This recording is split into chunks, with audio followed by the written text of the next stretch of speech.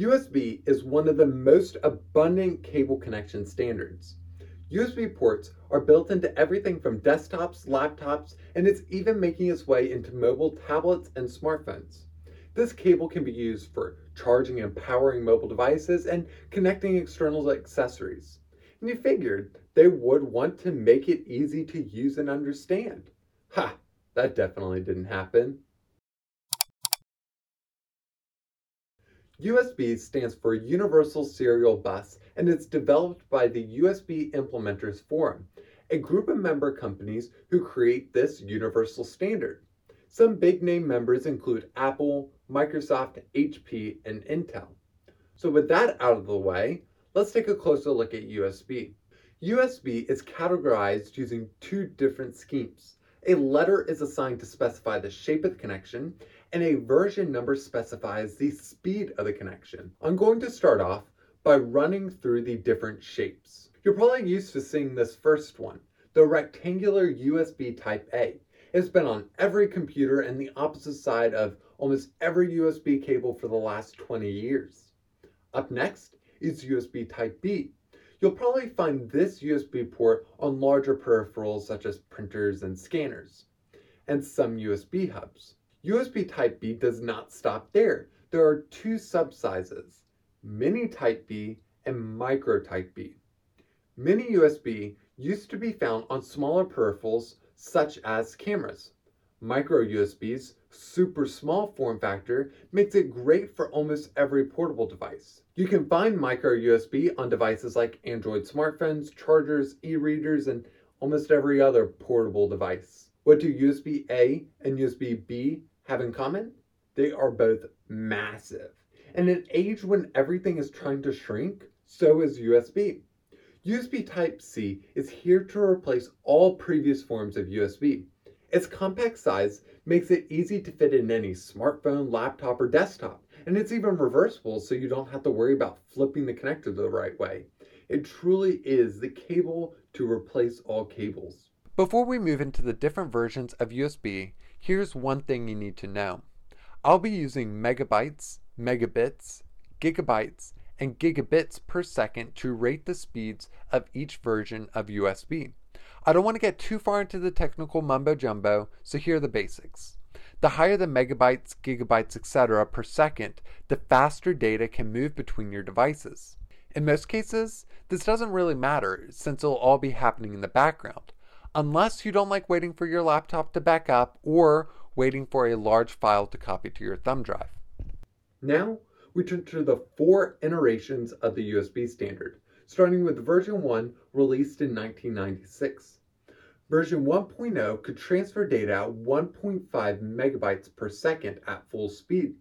Version 2 released in 2000 can transfer data at 60 megabytes per second.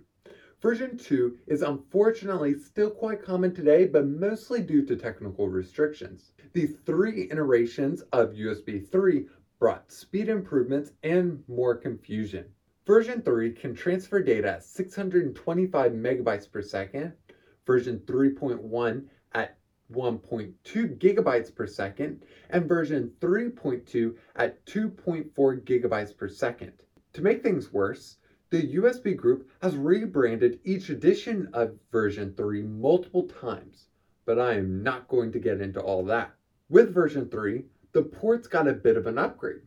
Version 3 can typically be identified by a blue port and/or connector. USB Type-B was also redesigned with the version 3 update. Micro USB has an added compartment to the left, while standard USB Type-B has an added notch to the top. Before moving on to USB 4, we need to talk about Thunderbolt. Thunderbolt is a competing cable standard developed and licensed by Intel. All Thunderbolt accessories and cables must follow Intel's directions for developing Thunderbolt technology. To access those directions, manufacturers must pay Intel a licensing fee. For this reason, Thunderbolt is typically confined to higher-end devices. So far, there have been 4 iterations of Thunderbolt. However, the important additions to highlight in regards to USB are Thunderbolt's version 3 and 4, both of which use the USB Type-C styled connector.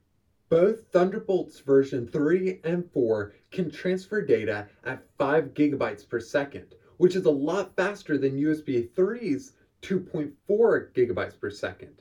So telling the difference between a USB and Thunderbolt port may be difficult, so I'm going to try to simplify things.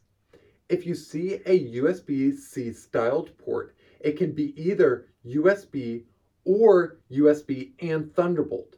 A USB port may support Thunderbolt, but all Thunderbolt ports support USB. You can also identify the difference by looking for a lightning bolt representing Thunderbolt and two twisting arrows symbolizing USB. If there are no identifying symbols, you can try looking it up online. To make USB 4, Intel generously donated the Thunderbolt 3 specification to the USB Alliance. With USB version 4, you can now transfer data at up to 5 gigabytes per second, like its Thunderbolt equivalent. This edition also rebrands ports that previously supported both USB and Thunderbolt 3 to USB 4. With Intel out of the picture, there are also no more licensing fees, making it more attainable for lower-end computers. USB 4, built into USB Type-C, is the ultimate cable connection. USB Type-C is perfect for the thinnest laptops and the smallest smartphones, while USB version 4 allows you to connect anything to your USB Type-C port through adapters.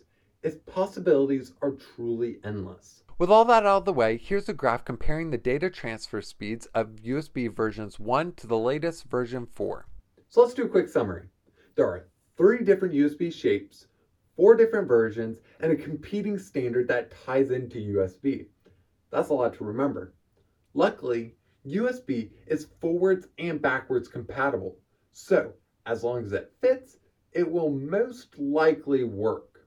Was that too much for you? Because that was just stressful for me. You figured tech companies would want to make this as easy as possible. After all, they are dumping millions into marketing. Either way, USB is here to stay. Now, whether it goes through any other major transitions, we'll have to wait and see. Thank you so much for watching. If you enjoyed this video, be sure to like and subscribe and share with someone you know who also thinks that USB is confusing. You can find more info about USB through the links in the description. Also down there is a link to our Patreon page and social media pages. We greatly appreciate your support. Once again, thank you so much for watching and see you next week.